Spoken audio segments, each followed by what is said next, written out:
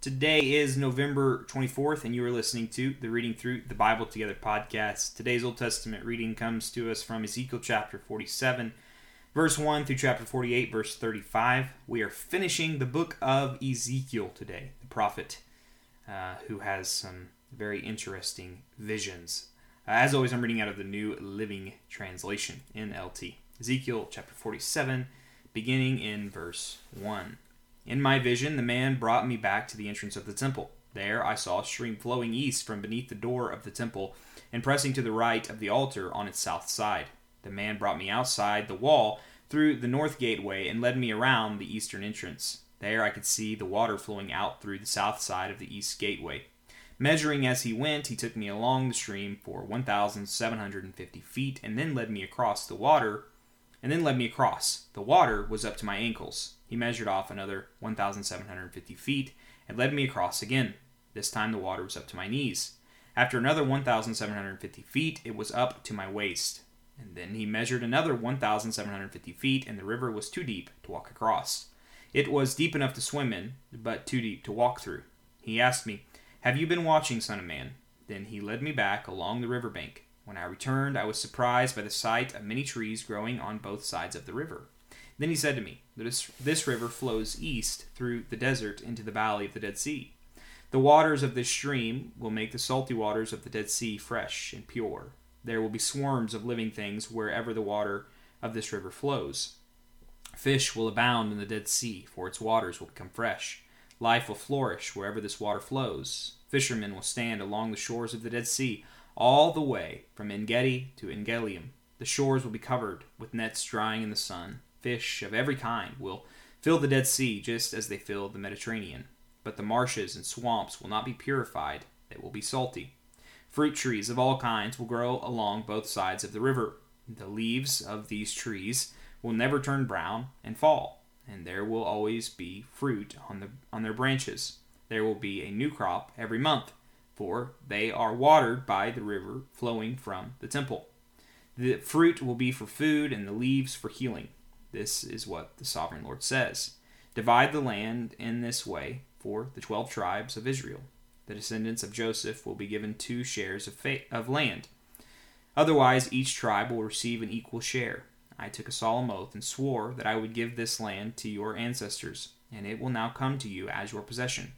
These are the boundaries of the land. The northern border will run from the Mediterranean toward Hethlon, then on through Lebo-Hamath to Zedad.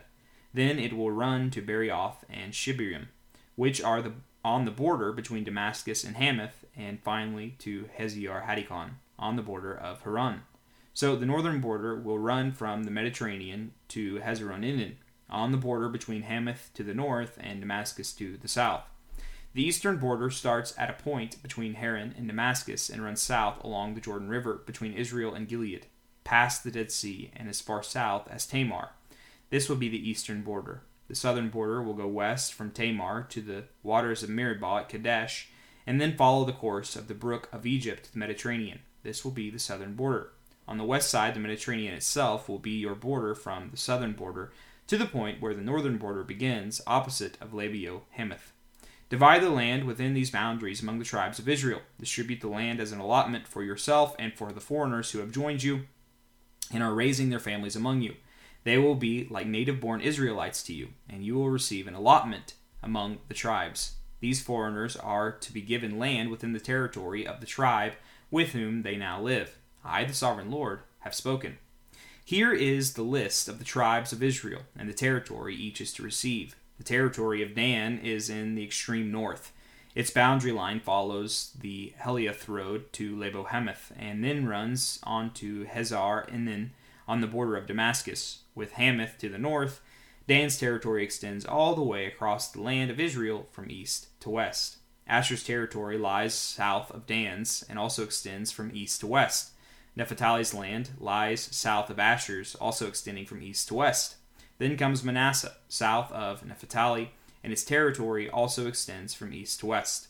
South of Manasseh is Ephraim, and then Reuben, and then Judah, all of whose boundaries extend from east to west. South of Judah is the land set aside for a special purpose. It will be 8 1/3 miles wide and will extend as far east and west as the tribal territories, with the temple at the center. The area set aside for the Lord's temple will be 8 1/3 mile long and 6 2/3 mile wide. For the priests there will be a strip of land measuring 8 1/3 mile long and 3 1/3 mile wide, with the Lord's temple at the center. This area is set aside for the ordained priest, the descendants of Zadok, who have served me faithfully and did not go astray with the people of Israel and the rest of the Levites. It will be their special portion when the land is distributed, and most sacred of all. Next to the priest's territory will lie the land where the other Levites will live. The land allotted to the Levites will be the same size and shape as that belonging to the priest, 8 1/3 mile long, 3 1/3 mile wide. Together, these portions of land will measure 8 1/3 mile long and by 6 2/3 mile wide. None of this special land may ever be sold or traded or used by others, for it belongs to the Lord. It is set apart as holy.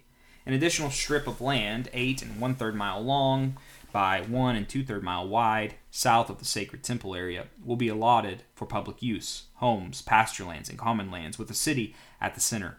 The city will measure 1 1/2 miles on each side, north, south, east, and west.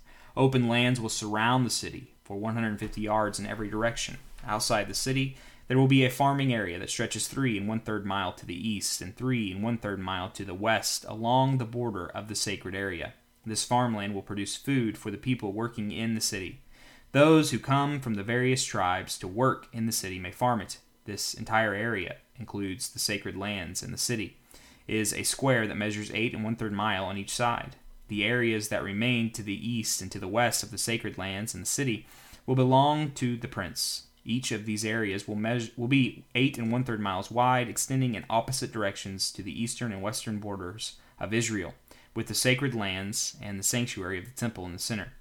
So the prince's land will include everything between the territories allotted to Judah and Benjamin, except for the areas set aside for the sacred lands and the city. These are the territories allotted to the rest of the tribes. Benjamin's territory lies just south of the prince's lands, and it extends across the entire land of Israel from east to west. South of Benjamin's territory lies that of Simeon, also extending across the land from east to west. Next is the territory of Issachar, with the same eastern and western boundaries. Then comes the territory of Zebulun, which also extends across the land from the east to the west. The territory of Gad is just south of Zebulun, with the same borders to the east and west.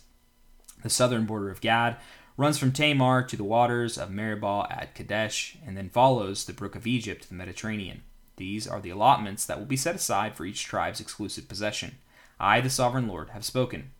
These will be the exits to the city. On the north wall, which is 1 1/2 miles long, there will be 3 gates, each one named after a tribe of Israel. The first will be named for Reuben, the second for Judah, and the third for Levi. On the east wall, also 1 1/2 mile long, the gates will be named for Joseph, Benjamin, and Dan. The south wall, also 1 1/2 miles long, will have gates named for Simeon, Issachar, and Zebulun. And on the west wall, also 1 1/2 miles long, the gates will be named for Gad, Asher, and Naphtali. The distance around the entire city will be 6 miles, and from that day the name of the city will be "The Lord is there." What a beautiful name! By the way, that's the name for those of us who are Christians. The Lord is there. Yeah, pretty cool. All right, moving into the New Testament. 1 Peter 2:11 through 3:7. Dear friends, I warn you, as temporary residents and foreigners, to keep away from worldly desires that wage war against your very souls. Be careful to live properly among your unbelieving neighbors. Then, even if they accuse you of doing wrong, they will see your honorable behavior, and they will give honor to God when he judges the world. For the Lord's sake, submit to all human authority, whether the king is head of state or officials he has appointed. For the king has sent them to punish those who do wrong and to honor those who do right.